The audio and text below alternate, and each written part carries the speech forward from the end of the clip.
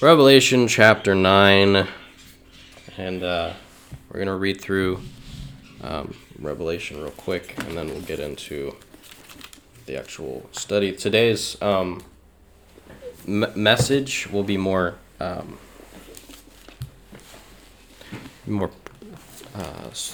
a sermon than a lesson, more preachy than teachy. Some people have said that they don't know the difference between teaching and preaching. There's a very, very big difference between the two. A lesson will usually, if in case you don't know, a lesson will usually give you something that you can just learn by. You can ask questions for. You can ask questions in a sermon as well, but a sermon. Can you imagine if I raise my hand? Well, yeah, in the middle of a sermon, that's kind of rude. But I mean, this is more preachy. It's not really a sermon. It's a lesson still, but it's more preachy than it is teachy. And what I mean by that is it's more applicable, I guess, than it is about learning what is happening. You're going to learn what's going to happen in this chapter, but at the same time, it's something that we need to take into consideration for today and utilize today. So, Revelation chapter 9. I'm just going to read through the chapter, and then if you have any questions about it, we will ask those. And then I'll let you know if we're going to cover that topic. But in the fifth angel sounded, and I saw a star fall from heaven unto the earth.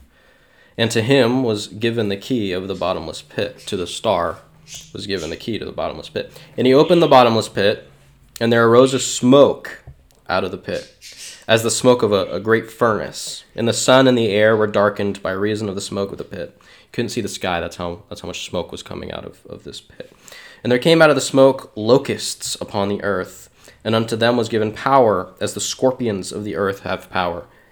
And it was commanded them that they should not hurt the grass of the earth, neither any green thing, neither any tree, but only those men which have not the seal of God in their foreheads. And to them it was given that they should not kill them, but that they should be tormented 5 months, and their torment was as the torment of a scorpion when he striketh a man. And in those days shall men seek death, and shall not find it, and shall desire to die, and death shall flee from them. And the shapes of the locusts were like unto horses, prepared unto battle, and on their heads were as it were crowns like gold, and their faces were as the faces of men, and they had hair as the hair of women, and their teeth were as the teeth of lions, and they had breastplates as it were breastplates of iron, and the sound of their wings was as the sound of chariots of many horses running to battle. And they had tails like unto scorpions, and there were stings in their tails, and their power was to hurt men 5 months. And I'll explain a little bit more of that and what that depicts in a minute.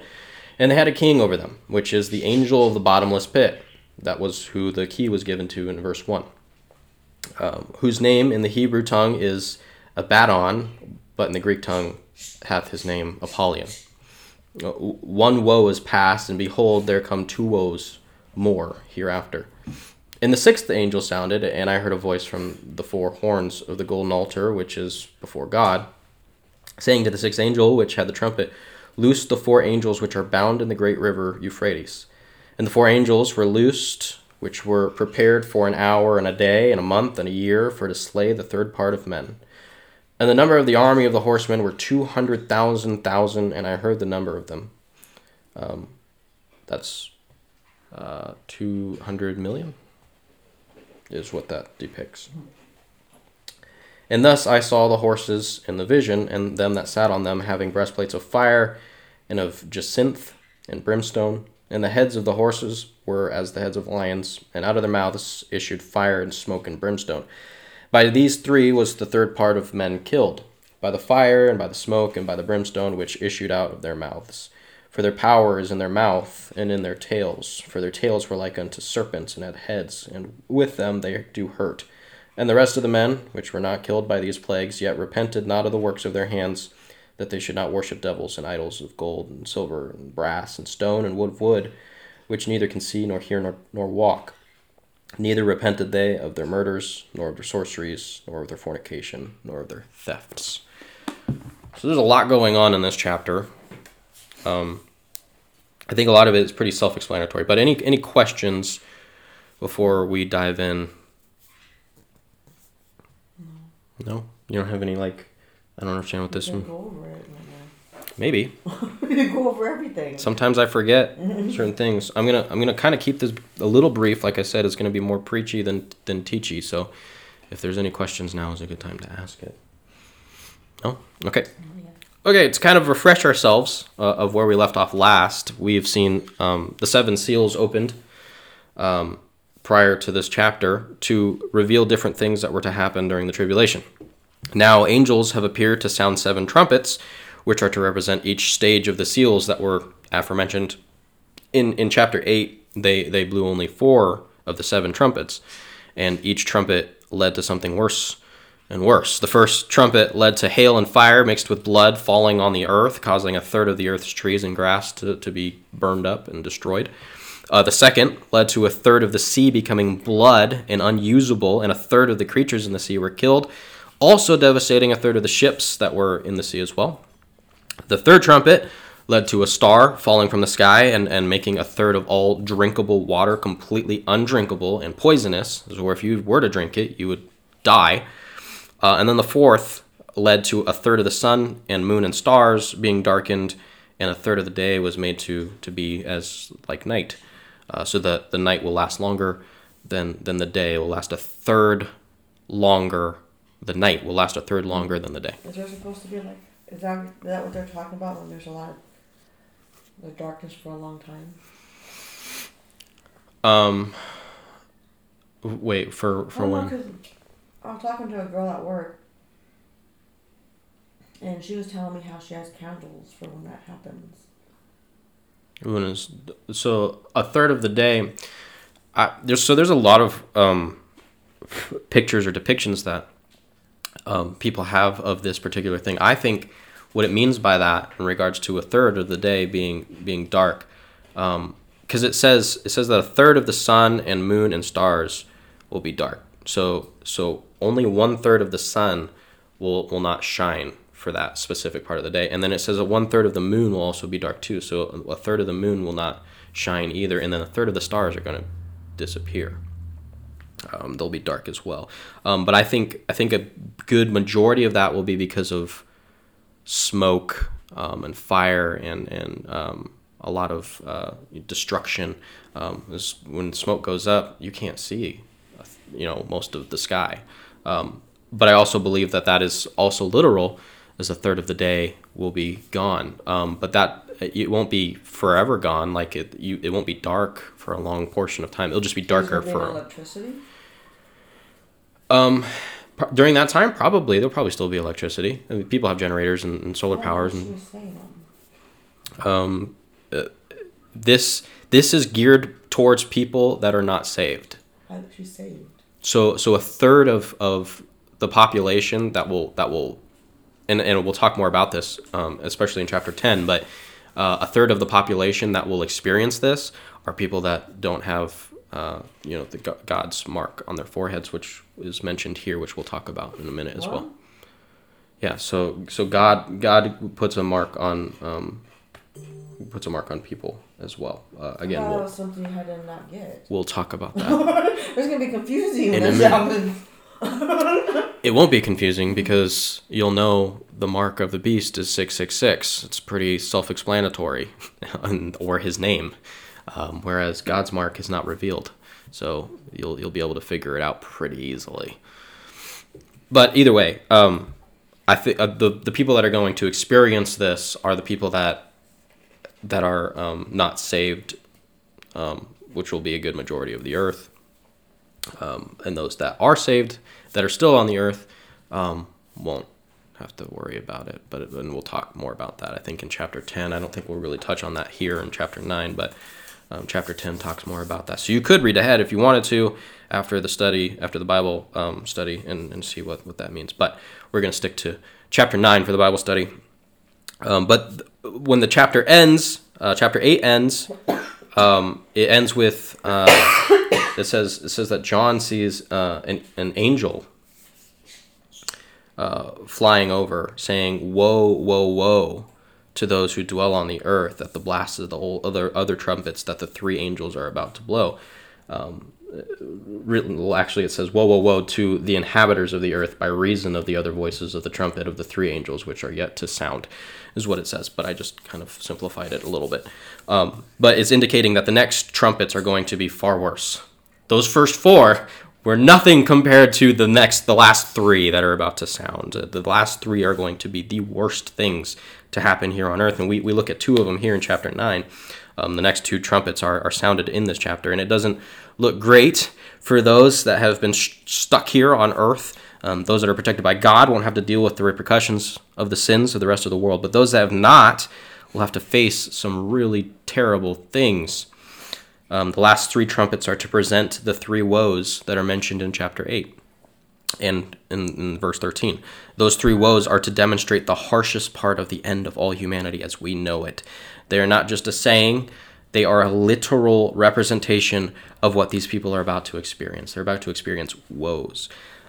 In life, we often experience woe moments when somebody gets cancer. We're just like, whoa, like that's insane. That's so sad, you know. Or if somebody died, passed away, and you got in a car accident, whoa, you know, we feel that. We're at a funeral, it's a whoa moment. We feel that. And that's W-O-E. That's what that means. It means to feel woe. But then we also experience woe moments, especially as Christians. And I believe that Christians are really the only ones that can experience woe moments in W-O-H. Woe moments, like, whoa, like, that's insane. That's incredible. Like, whoa, how did they do that?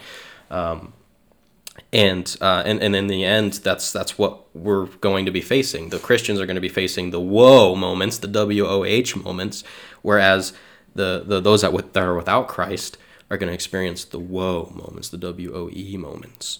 And I have it written here, for the Christian to see what God is doing will be filled with woes, W-O-H's, and for the non-Christian to experience the things that God is doing, they'll be filled with woes, W-O-E moments. They'll be hurt. We'll be excited, but they'll be hurt. But God has everything planned to the letter. He has not left anything out. He knows exactly what's going to happen. He knows exactly what Satan's going to do. He knows exactly what the demons are going to do. He knows exactly what the people of earth are going to do. He knows exactly what he's going to do. He knows exactly what people in heaven are going to do. He knows what the angels are going to do. He literally commands the angels to do them.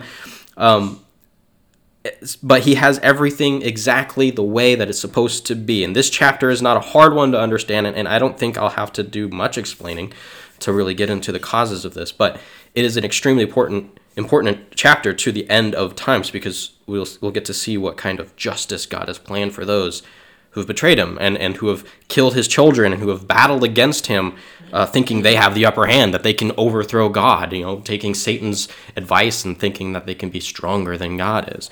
Actually, it's fascinating to me to think that there are atheists out there who have the audacity to call all of human life a big accident, making ourselves to be such a little effect to the universe, and then believe they're bigger and mightier than a God, the creator of all things.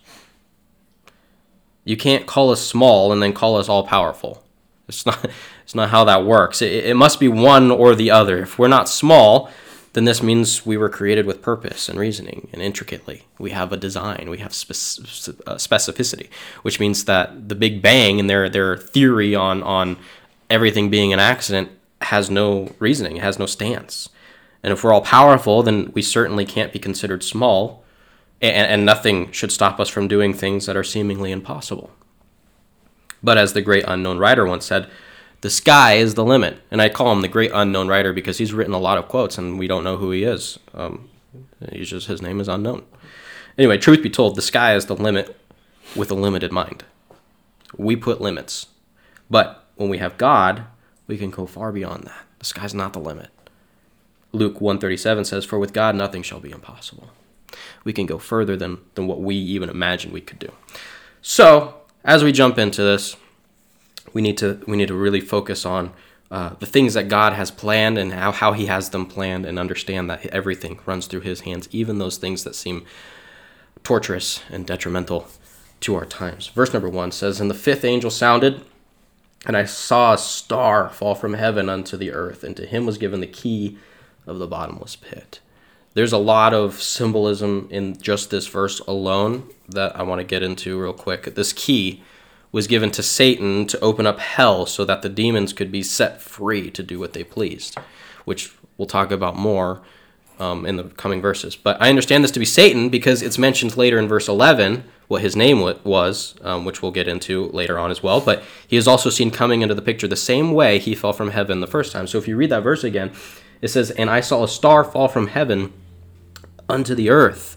In Luke chapter 10 and verse 18, Jesus says, "And he said unto them, I beheld Satan as lightning fall from heaven onto the earth." He saw that. That's what Jesus says himself. He saw Satan come from heaven onto the earth.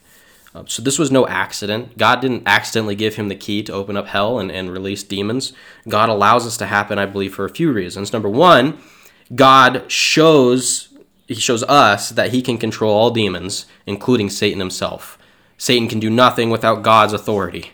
In Matthew 28:18, it says, "And Jesus came and spake unto them, saying, All power is given unto me in heaven and in earth."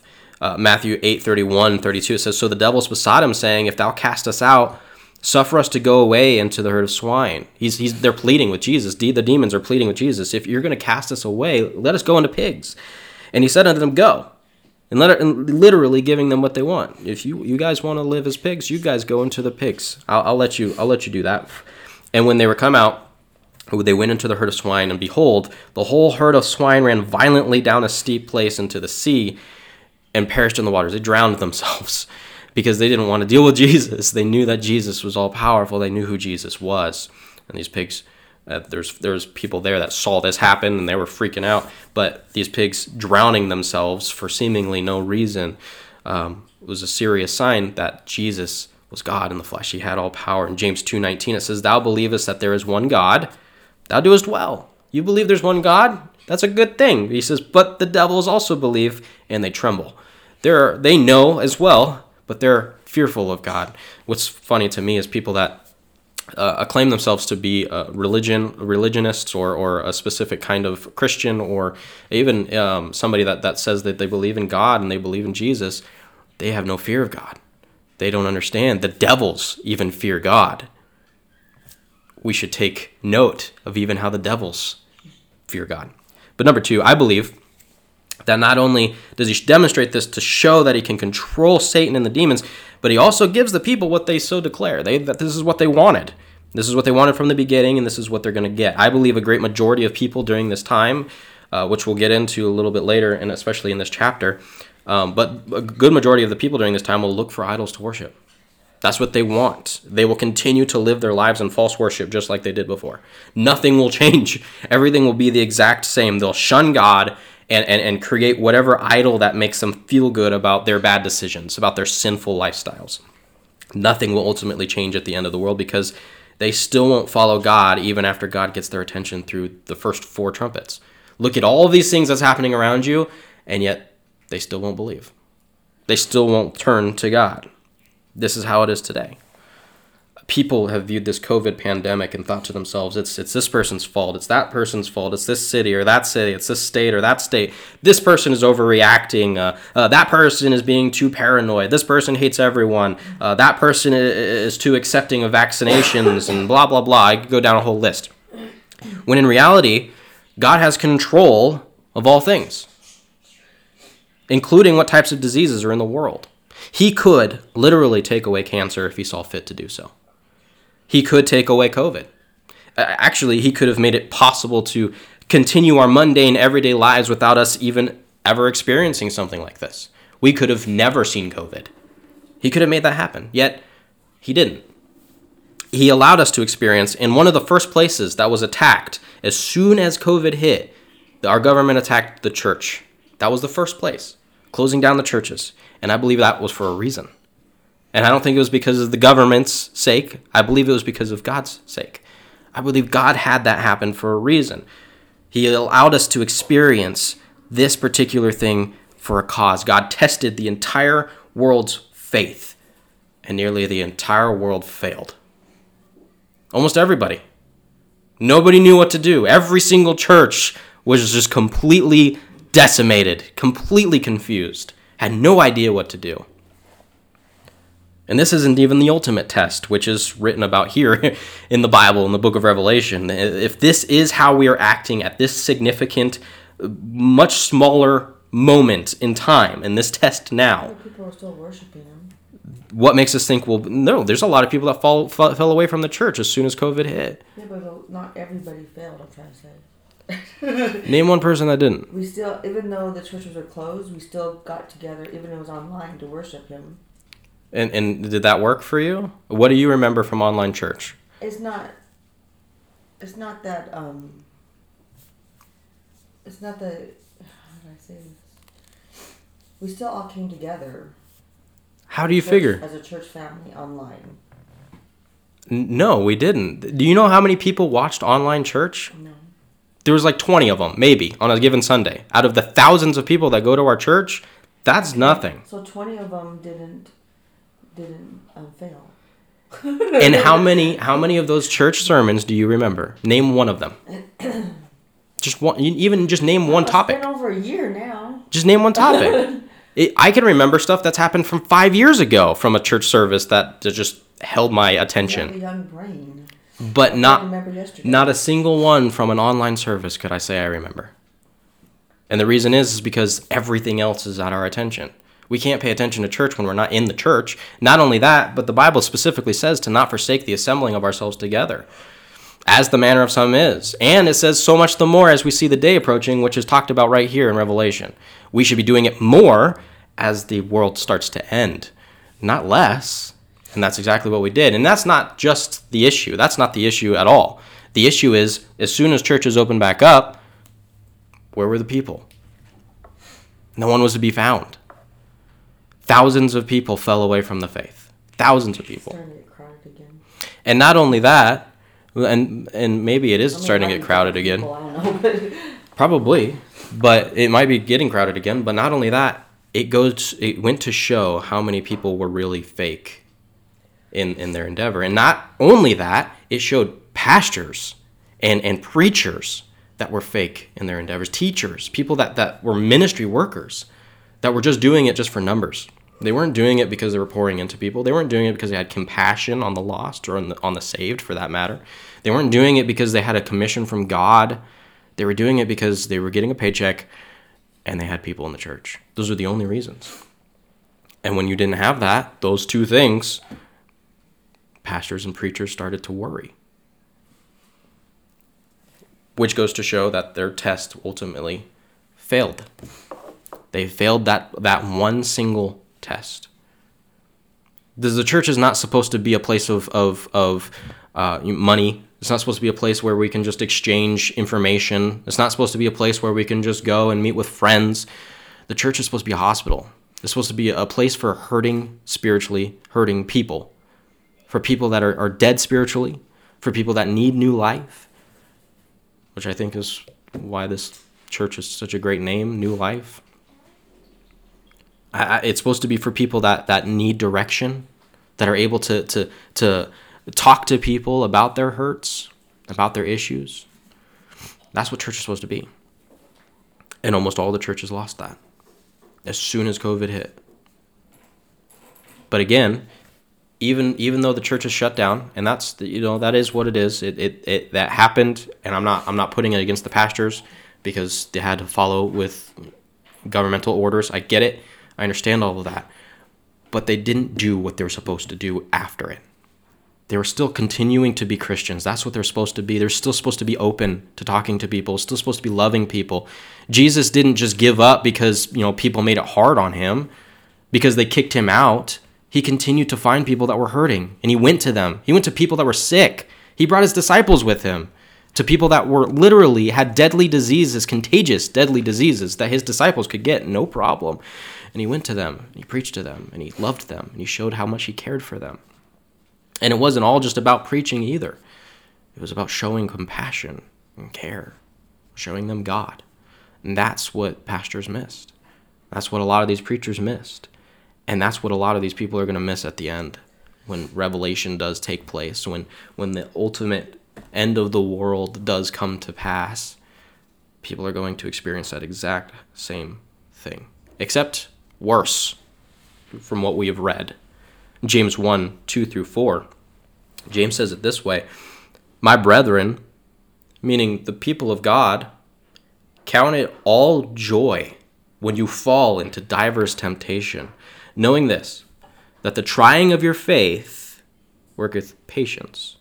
But let patience have her perfect work, that ye may be perfect and entire, wanting nothing.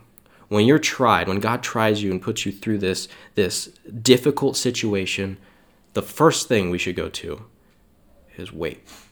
Just waiting on God. We missed that mark altogether. If COVID has revealed anything to us, it has revealed how little patience Christians actually have. It has revealed who is walking by grace and who's just faking it. Those with grace won't just show it to those that are saved, they'll show it to those that aren't. They'll desire all men everywhere to be saved because of the grace of God, and would be willing to do whatever it took to make sure that they heard the gospel, even if they had to preach it outside and on the street corner. They can't save others, but they can certainly show grace. It's easy to tell who's walking by grace and who's not. God's grace labors through us and gives us the desire to do God's work and will. That's what God's grace does. If we don't have a desire to do what God has us to do or wants us to do, we don't have God's grace. In 1 Corinthians 15:10, Paul says, "But by the grace of God, I am what I am. And his grace, which was bestowed upon me, was not in vain. It was not useless. It was not for no reason. But I labored more abundantly than they all. I did more than anyone else, yet not I, but the grace of God which was within me."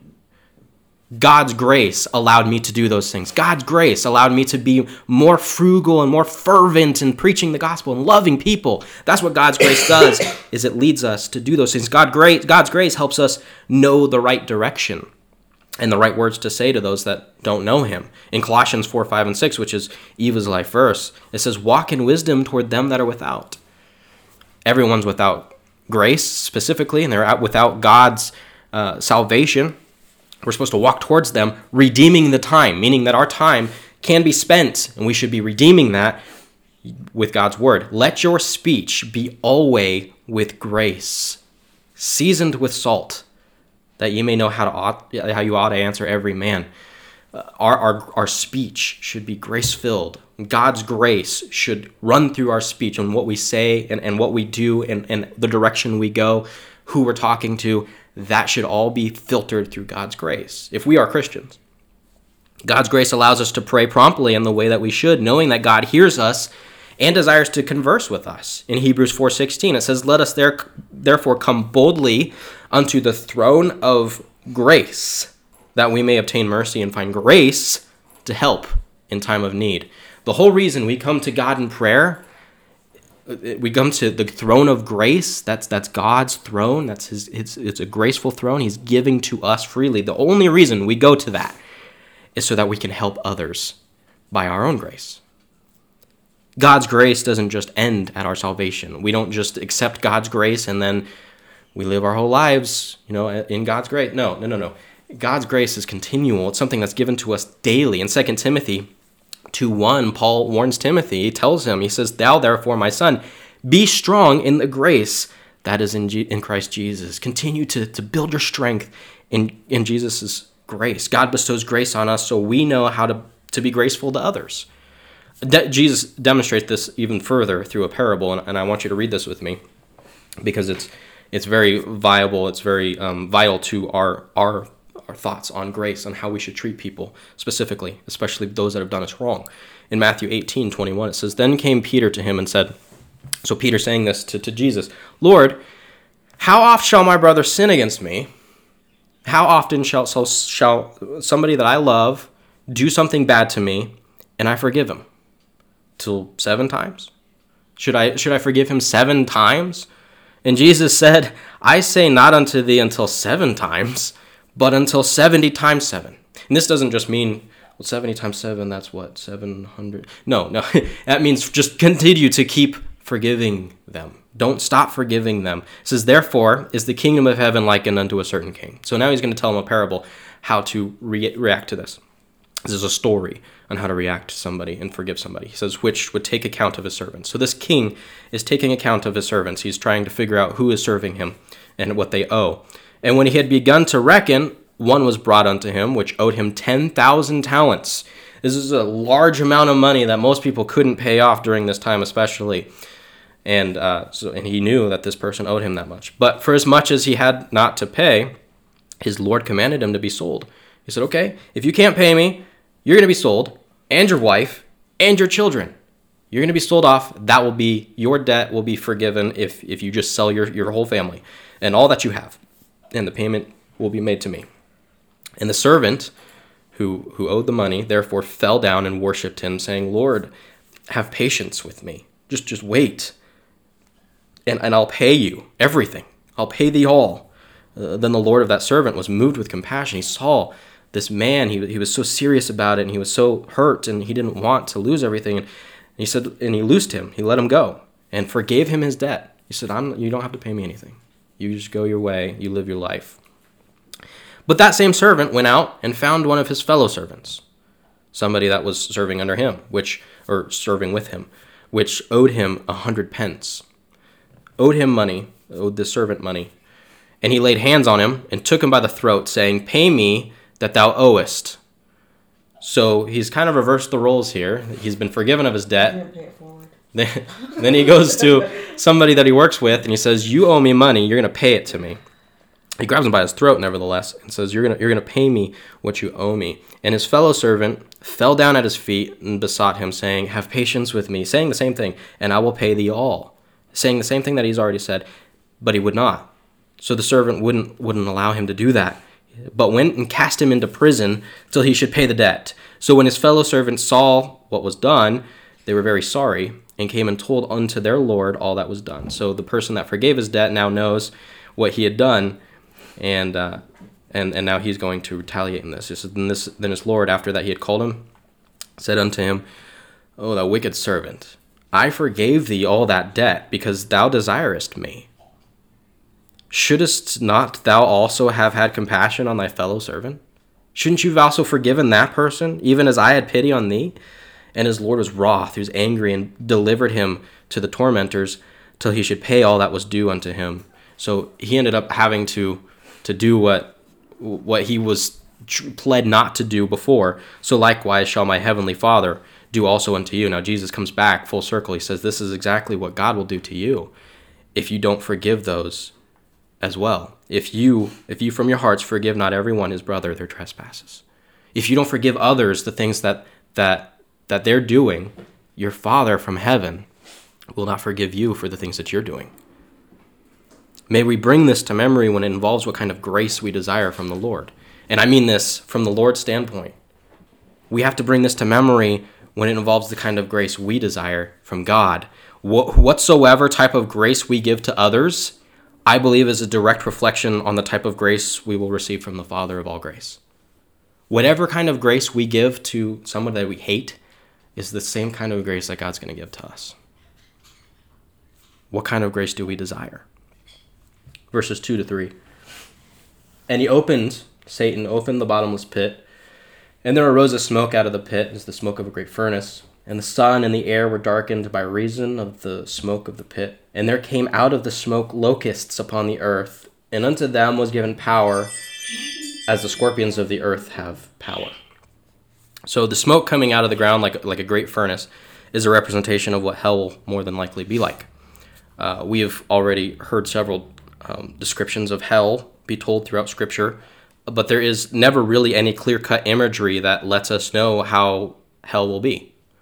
Well, we don't really know exactly what it's going to look like. We don't know exactly what heaven's going to look like either. We have little snippets and clips of what both will be.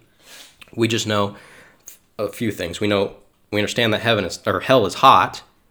In Matthew 13:50, Jesus says, and shall cast them into the furnace of fire. There shall be wailing and gnashing of teeth. So people that are not saved will end up there. But that's another thing that we understand, that those who do not accept salvation will end up in hell rather than in heaven. In Luke 12:5, Jesus continues to say, but I will forewarn you whom you shall fear. I'm going to tell you right now who you're going to fear. Fear him, which after he hath killed hath power to cast into hell. Yea, I say unto you, fear him. God is the only one that has the power to cast people into hell. That's the one we're supposed to fear. In Revelation 20:15, it says, "And whosoever was not found written in the book of life was cast into the lake of fire." Those people that are not found written in the book of life were those that are not saved, as we already know. We've mentioned this several times throughout multiple different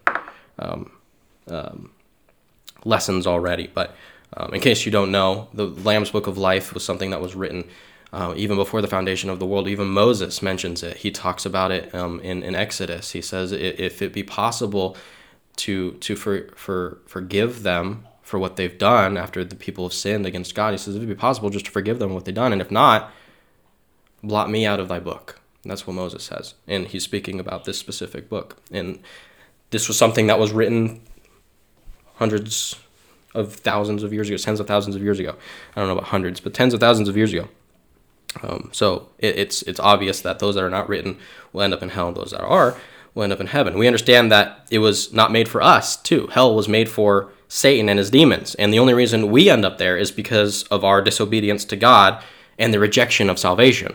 In Matthew 25:41, Jesus says, "Then shall he say also unto them on the left hand, Depart from me, ye cursed, into everlasting fire, prepared for the devil and his angels."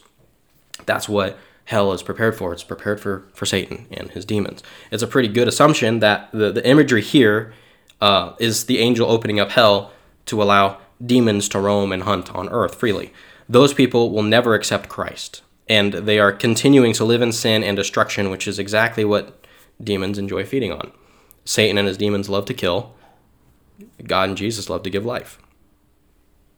Verse number 3 says, "And there came out of the smoke locusts upon the earth, and unto them was given power, as the scorpions of the earth have power." First, we see these creepy locust-looking things, locust-like things that they don't even look like locusts, and we'll get more into the imagery of that. But this mimics the 8th plague of Egypt. In Exodus chapter 10 and verse 14, it says, "And the locusts went up over all the land of Egypt, and rested on all the coasts of Egypt. Very grievous were they. Before them there were no such locusts as they." These just came out of nowhere, seemingly. "Neither after them shall be such. For they covered the face of the whole earth, so that the land was darkened, and that they did not eat every herb of the land." And that's what locusts do. They destroy plants and vegetation and all the fruits of the trees which the hail had left, and there remains not any green thing in the trees or in the herbs of the field through all the land of Egypt. That's what locusts do. It seems God continues to use those same plagues already provenly used in the Old Testament as a lesser example of what is to come in Revelation. Locusts, however, usually that's what they eat is vegetation. That's what they're made to do, and the food supply that are growing throughout the land. And throughout the years, we have seen many locust plagues countries and destroy nearly everything as far as food supplies. And in 2020, not that long ago, there was a plague of locusts that came to Ethiopia, destroying everything in their path. And there's pictures of it, and I should have put some pictures up, but you can look it up yourself, just of locust plagues. It's disgusting. I mean, the amount of locusts that are flying around, you can't even see. Like, you can't see in front of you because there's so many locusts. And there's pictures of people walking through it, and it's just, you just see them all just everywhere, and it's crazy. And in 2019, Somalia was also covered in a locust plague. Israel in 2013, and I can keep going back for centuries. Locusts have been doing this for a long time. But this particular scene in Exodus is like the most incredible one, and there's so many locusts destroying so many things that we never see something like that before, and we'll never see something like that again. Here we see the same kind of thing happening, but these are not locusts. And my point ultimately is these locust attacks are going to be very different compared to what God has in store here in this particular chapter. These locusts will not even touch the vegetation or food supply. They won't even look like locusts. They'll just swarm like them. They'll just act like them. There'll be so many of them that's what they'll think that it is. They will more than likely be demonic spirits that will attack rather than insects. And we assume this by the description that will be revealed in the coming verses. Verse 4. So, and it was commanded them that they should not hurt the grass of the earth, neither any green thing, neither any tree, but only those men which have not the seal of God in their foreheads. the seal of God. So, and this will be mentioned a little bit further as well. And I think we already mentioned it, but the seal of God is for those that have been saved on earth. They'll be sealed after or during the time of the tribulation. And I don't know if this will be a literal seal that people can see, or if this will just be a spiritual seal that God has put into place for those that have been saved after the fact. Which, by the way, is a possibility. I just want to point that out because a lot of people think that, after the rapture, or after the rapture and everything happens, people aren't going to be saved. That's not true. There's going to be people that are here that will be saved, but it's not going to be many. And at this point in time, at this chapter, no one else will be saved. It's done. The people that are saved are already saved, and people that aren't saved will never be saved. They won't even try. But verse 5, it says, and to them it was given that they should not kill them. They're not going to kill these people, but that they should be tormented 5 months. They're going to torment these people for 5 months, and their torment was as the torment of a scorpion when he striketh a man. And in those days shall men seek death, and shall not find it, and shall desire to die, and death shall flee from them. This is a terrible, like the worst possible experience ever, just by the fact that what they're about to experience, but what they're experiencing it from is like a nightmare. It's literally like something you see in a scary movie. But God will make them live in agony for 5 months. That's what it says, and they won't even be able to die. They won't be able to kill themselves, I don't think. I think they'll try to kill themselves, but I don't think they'll be successful. It says death will flee from them. Death will leave. They won't even be able to die. And while this seems harsh and cruel, it will be well-deserved for the kinds of lives these people will live, the people that they've killed, and the disgusting acts that they've caused to those that love God. These people will literally be guilty for murder, 90% of them, actually 100% of them, which we'll read about more in verse 20 and 21. But these people will ultimately deserve what they get. So this is people that are torturing Christians is going to happen to? Yeah, these are people that have killed Christians, or that are just not. These are bad people. I mean, like the worst of the worst. Like what we experience now is nothing compared to the way people are going to be back in the future, because they're going to be lawless. They're not going to have any laws. They're just going to do whatever they want, whatever seems right in their own eyes. And again, we'll read about what kind of people these are in verses 20 and 21 later. But God takes the death of his children very seriously. In Psalm 116, verse 15, it says, "Precious in the sight of the Lord is the death of his saints." God sees that and finds that extremely. First of all, if he sees somebody murdered, one of his children murdered, he takes that extremely seriously.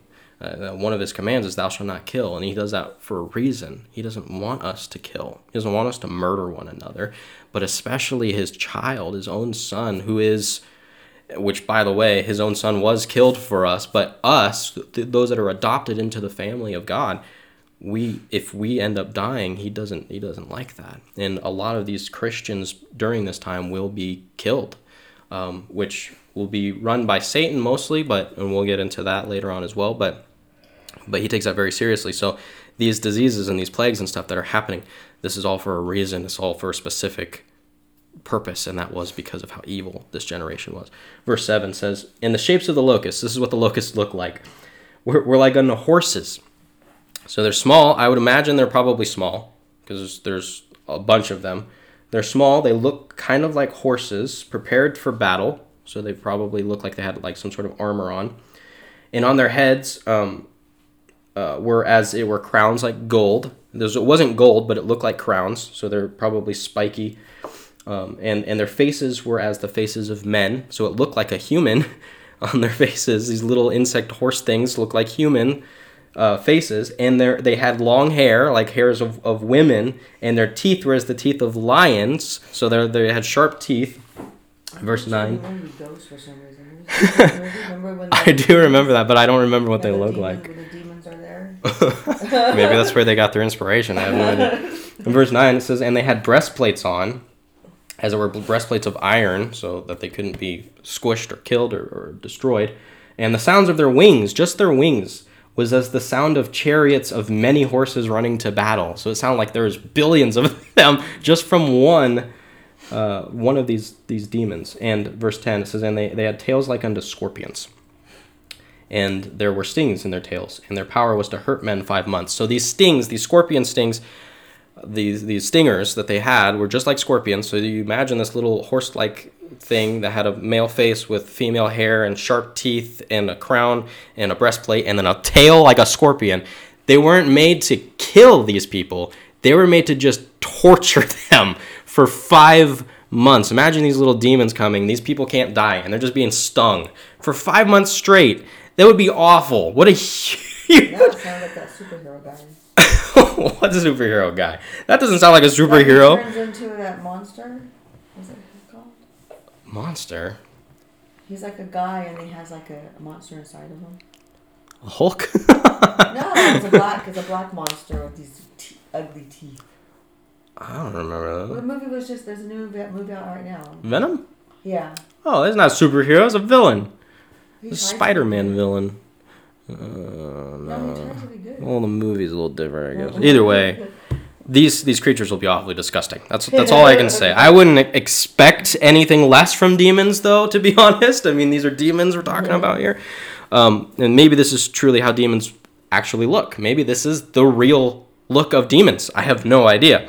But they'll show their actual selves at the end of the world. And Satan will look different, too. He used to look like an angel, as these demons looked as well. They look like angels. So are these people that went to hell? Demons? No. These were angels. These were fallen angels. All of them that... Every single one of these locust things are all just fallen angels. These are all just Satan's minions. But they I'm sure they look like angels at one point. But when they decided to live for sin and come to earth and then leave heaven, it changed their appearance into something obviously pretty frightening. Why is there so many fallen angels? Because they thought that Satan knew what he was talking about, and they just believed him. But we know the end of the book, so obviously they do too. Otherwise, they wouldn't tremble at the sight of God. But they made a mistake, and now they have to live with it. See, the difference between us and angels is angels only get one chance. And they had a choice, and they knew exactly what they were getting themselves into, and they still went for it. And it says a third of the angels followed Satan as well. God uses a third a lot in these trumpets that are sounding. A third of the moon, a third of the water, a third of the sun, a third of the stars. A third of the angels fell as well with Satan. But these, I think the reason that they look like this is because sin always reveals how people really look. And it will reveal how these angels really look and how Satan will really look. In verse 11, it says, and they had a king over them. The king was the person that was that had the key, which is the angel of the bottomless pit, whose name in the Hebrew tongue is Abaddon, but in the Greek tongue hath his name Apollyon, which Apollyon is probably more common or better known as a name for Satan. Apollyon actually means destroyer. That's the literal definition of that name. We understand this name to be Satan's because that is all Satan does. He destroys. God builds, Satan destroys. In John 10:10, it says, Jesus says, the thief cometh not but for to steal and to kill and to destroy. I am come that they might have life and that they might have it more abundantly. Satan has come just to kill and to steal and destroy, but I'm come to give you life. In 1 John 3:8, John says, he that committeth sin is of the devil, for the devil sinneth from the beginning. For this purpose the Son of God was manifested, that he might destroy the works of the devil. It should not be hard for us to be able to tell who is used by Satan and who is not. It's pretty easy to figure out that person's probably not saved, or that person is probably being used by Satan at this moment, because something about them changes. You can just see it in their face. And this happens to Christians as well. Christian men and women who suddenly Satan is able to get control of. You can just tell in their countenance and the way that they're just the way that their face shapes, or the way that their spirit feels. You usually don't even have to really talk to them to just feel it. There's something wrong. And that's usually Satan. So he reveals himself in these kinds of ways. And then in verse 12 it says, one woe is past. All of that, and that's just one woe. There's 3 woes in chapter 8, and there's 2 more trumpets that are supposed to sound. So one woe is past, and behold, there come 2 woes more hereafter. This is just the first woe, and it already seems pretty awful enough. Like, I couldn't see how it could get worse. But, of course, it can still get much worse. Someone, a great unknown author, once again, said that every bad situation could always be worse. But really, how much worse could the end of the world be? I mean, let's just be honest. Every bad situation could be worse, but the end of the world, I mean, it can't get much worse than that. Especially when you're dealing with this for 5 months. You wouldn't think anything is worse. Yeah, at that point, I'd just rather die. Anyway, verse 13. It says, "And the sixth angel sounded." So now we're coming up with the sixth trumpet. "And I heard a voice from the four horns of the golden altar, which is before God." In case we don't remember what the golden altar is, this is the same one that held the prayers of the saints in chapter 8. In Revelation 8:4, it says, "And the smoke of the incense, which came from the prayers of the saints, ascended up before God out of the angel's hand. And the angel took the censer and filled it with fire of the altar and cast it into the earth. And there were voices and thunderings and lightnings and an earthquake." So that's really what this is talking about, is this these prayers from these saints, this altar. Which was, the altar is to implicate the saints that have died. They gave sacrifices on an altar in the Old Testament, and then there's going to be a golden altar in heaven with the prayers of the saints who have died during this time. And those people are going to show themselves mighty in this particular situation. God will anyway, using this sixth trumpet. Verse 15. Verse 14 says, "Saying to the sixth angel, which had the trumpet, loose the 4 angels which are bound in the great river Euphrates." You got to do a little historical backtracking here to understand what he's talking about, like why Euphrates, why that river. But the great river Euphrates marked the eastern boundary of Rome's influence during the time that John was writing this. So Rome had boundaries to which they couldn't cross. The great river Euphrates was the end of their boundary, was the end of their influence. If you went past that river, there were great armies who threatened the empire, the Roman Empire. So the river is to represent the only thing holding back chaos and destruction. And God is basically saying, let them go. Let them cross that river. Let them do what they need to do. The releasing of the 4 angels was to represent unprecedented amounts of bloodshed and suffering. In other words, people are going to die. So not only were they tortured for 5 months from these crazy-looking demon things, but then they're going to just be killed. They're just going to be destroyed. Once again, 5 months, I don't know why he chose 5 months, but I have to assume there's implications for that. But I think, honestly, he just gives reason after reason for people to continue to be saved, and they still won't. 5 months? Yeah. No. 3 months is a fourth of the year. 5 months? No. Maybe. Well, I mean, the math. 4.5 months would be a third of the year. Right? Anyway, it doesn't matter. The point is, I mean, that would make sense, I guess. But the point is that I think he's just giving just time for them to do what needs to be done, still giving them an opportunity to turn. But again, they won't, because they're dumb. And again, we'll get into that in a minute.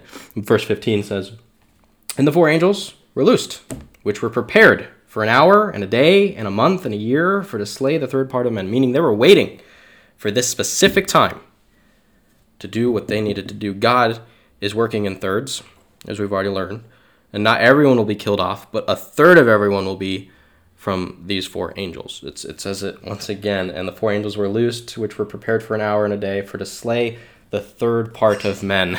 So not everyone's going to die, just a third part of all human life that is sinned against God. And these angels' whole purpose for existence, the entire reason that they were made, was for this specific moment. It says they were waiting for this hour and a day and a month and a year. They were waiting for this one moment to be released and to do what they needed to do. These angels, had that one specific purpose. They knew the day, they knew the month, they knew the year, and they were supposed to be released, and they waited, and they were anticipating, and then they were let loose, and they succeeded in what their ultimate goal was. Then in verse 16, it says, and the number of the army of the horsemen, these are the people that were demons, are now turning into an army, were 200,000. And I heard the number of them. That's 200 million. Once again, that equivalent to 200 million. 200,000 is not a number, in case you didn't know that. But if you put 200,000 together, it makes 200 million. Anyway, these troops are to represent demons, not the humans who were on Earth. Some scholars think that there were the humans on Earth that were making an army to attack God, but there's nothing they can do to God. So the demons are the only ones that are able to have access to God. In case you didn't know, Satan has access to God. I don't know if you knew that, if that's important to you. And we know this because of the book of Job. In the book of Job, it says that Satan went to God and conversed with him and said, look at Job. I bet you if you put your hand against him, he would disgrace you. He would curse you in the face. And he says, you can touch Job. You can do whatever you want. Just don't kill him. And I bet you he won't. And so Satan has free reign over Job's life and ends up killing all of his children and his livestock and everything else that Job had. But the point is, Satan was able to go to God. And in this particular instance, these demons will have that same opportunity to be able to go to God, which means there's going to be a great battle that's going to wage. And they have 200 million troops, 200 million demons, apparently, that are able to take down or try to take down God. But it's nothing compared to those who worship God. And we've read this already in Revelation 7:9. In case you don't remember, it says, after this I beheld, John saw this, and lo, a great multitude, which no man could number. There were so many people of all nations and kindreds and people and tongues stood before the throne and before the Lamb, clothed with white robes and palms in their hands, worshiping the Creator. And it was a number that no one could it was so many people that no one could number them. It was so great a multitude. So 200 million troops seems like a small footnote compared to what the kind of army God has, which we will be in that army as well. There's a song about that. I was going to ask you that if we're going to be fighting with them. We will be fighting with them. We'll be in that army. If anything, maybe we won't be fighting. It will probably be the angels fighting more than anything, because we'll get into that a little bit later. But we'll be worshiping and we'll be rooting for the angels, and we'll just be excited to see, the end of it all, and see the war being taken place, and then Jesus coming and stopping everything and putting Satan in hell, and which I'm getting ahead of myself. But the multitude that is. Why have they made a movie about this? You know what? They probably have, but people twist. Low budget one. People twist and contort things that, especially what Revelation says, they think that there's a lot of and there is a lot of symbolism, but they think that everything is symbolic, so therefore, everything has a different meaning than what it actually says, and they just ruin it. So I'm sure they've made movies about it, but they've completely missed the point of what is being written here. But I don't remember what I was saying, but there's a good majority of people that are on God's side more than on Satan's side. Again, when Satan was cast to earth, there was only a third of the angels, which I don't know how many, maybe that's only 200 million angels. This is a third of the angels were followed him as well. But verses 17 to 19 says, and thus I saw the horses in the vision, and them that sat on them, these are the demons, having breastplates of fire and of jacinth, which I think is a type of fire. It's like a molten rock. And brimstone, which is also a type of molten rock. And the heads of the horses were as the heads of lions, and out of their mouths issued fire and smoke and brimstone. These demons like fire, obviously. So there's a lot of symbolism with fire. Verse 18 says, by these three was the third part of men killed, by the fire and by the smoke and by the brimstone which issued out of their mouths. And 19, for their power is in their mouth and in their tails, for their tails were like unto serpents and had heads, and with them they do hurt. Maybe I misread this. Maybe these horses are the angels. Because it says, by these three was the third part of men killed by the fire and by smoke and by the brimstone which issued out of their mouths. I don't know. Either way, I mean, it still accumulates to everything that I've already said, and it still works perfectly well. But these are obviously not normal people, whether they be demons or the angels, doesn't really matter. But they're not normal horses. I have to believe that it's the demons.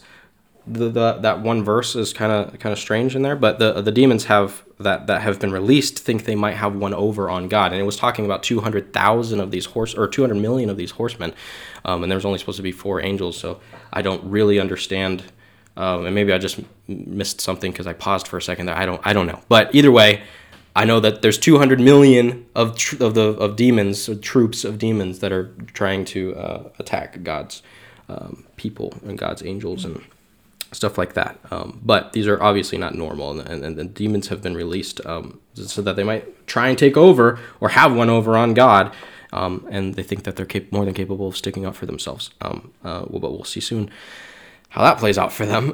Anyways, in verse 20, it says, and the rest of the men, and this is how the men were, even still after all of this happened, the rest that were remaining, which were not killed by these plagues, yet repented not of the works of their hands, that they should not worship devils. They continued to worship devils and idols and gold and silver and brass and stone and of wood, which neither can see, these things can't see, nor they can hear, nor talk. They can't talk, they can't hear.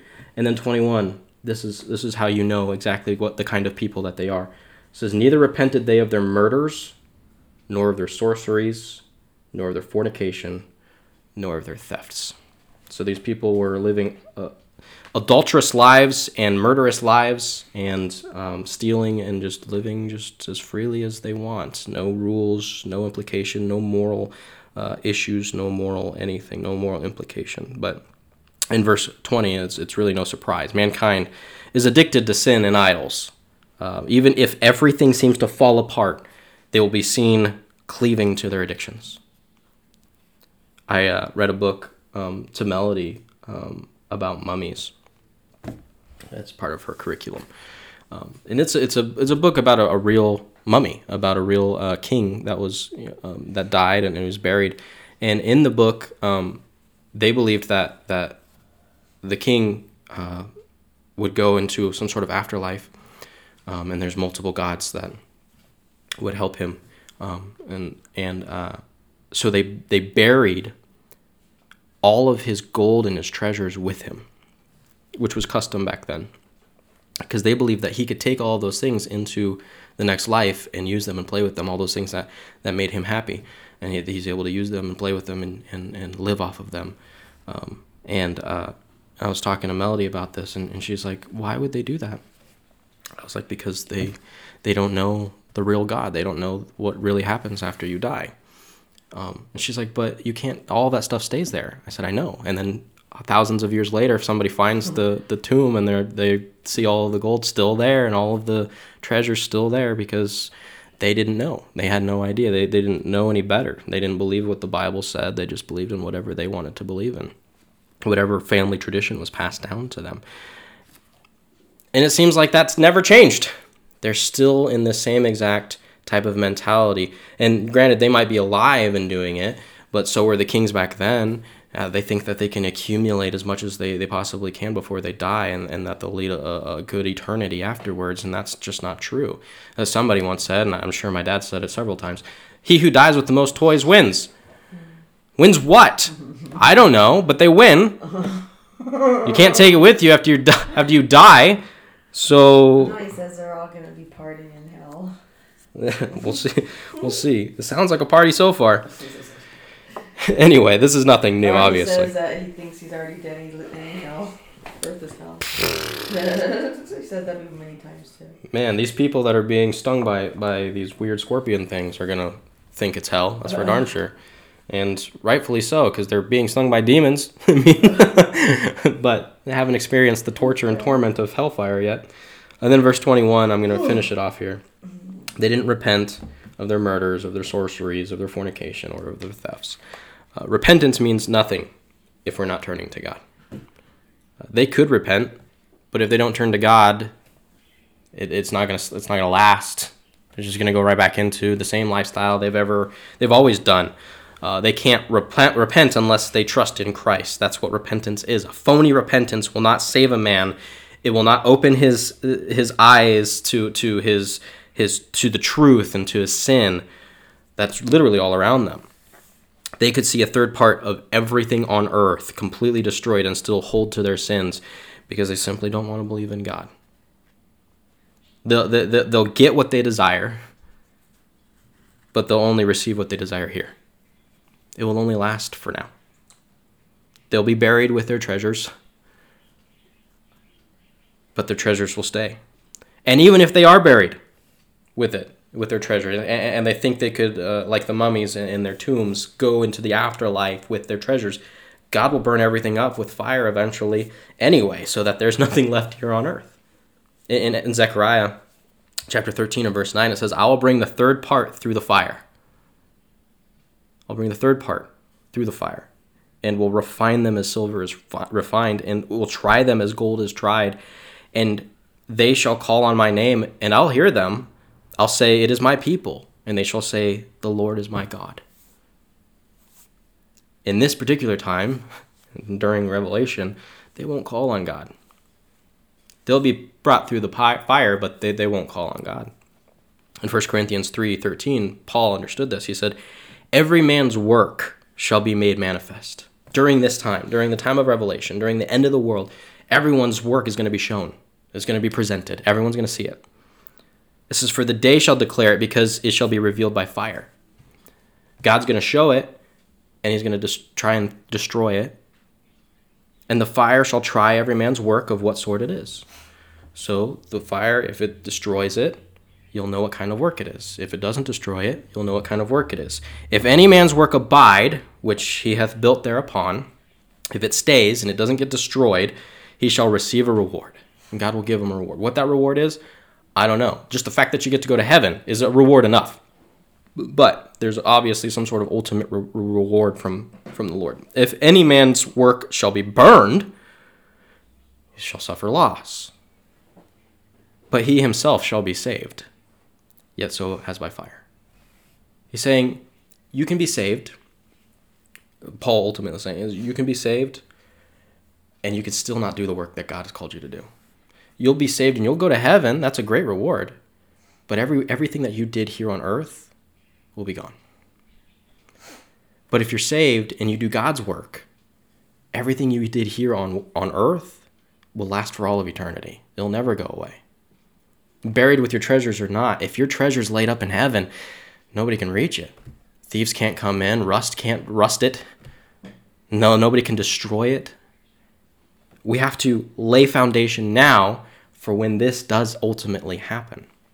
We have to set up our treasures now so that when fire does come from heaven, which it does talk about that here, when fire does come from heaven, our work's not burnt up. What we do now, our sowing and reaping, matters for all of eternity. Things may go wrong and backwards, and things may not happen like you thought they would. But and you can think of even like when we went to Texas, and things turned completely differently than what we thought, and we ended up coming back. I don't know exactly what happened in regards to the purpose of me going out there.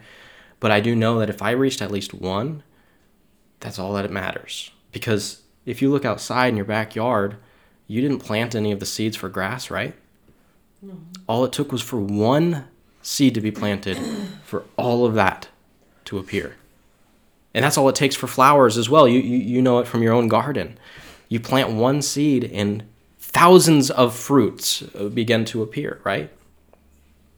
And that's the same thing with our work for God.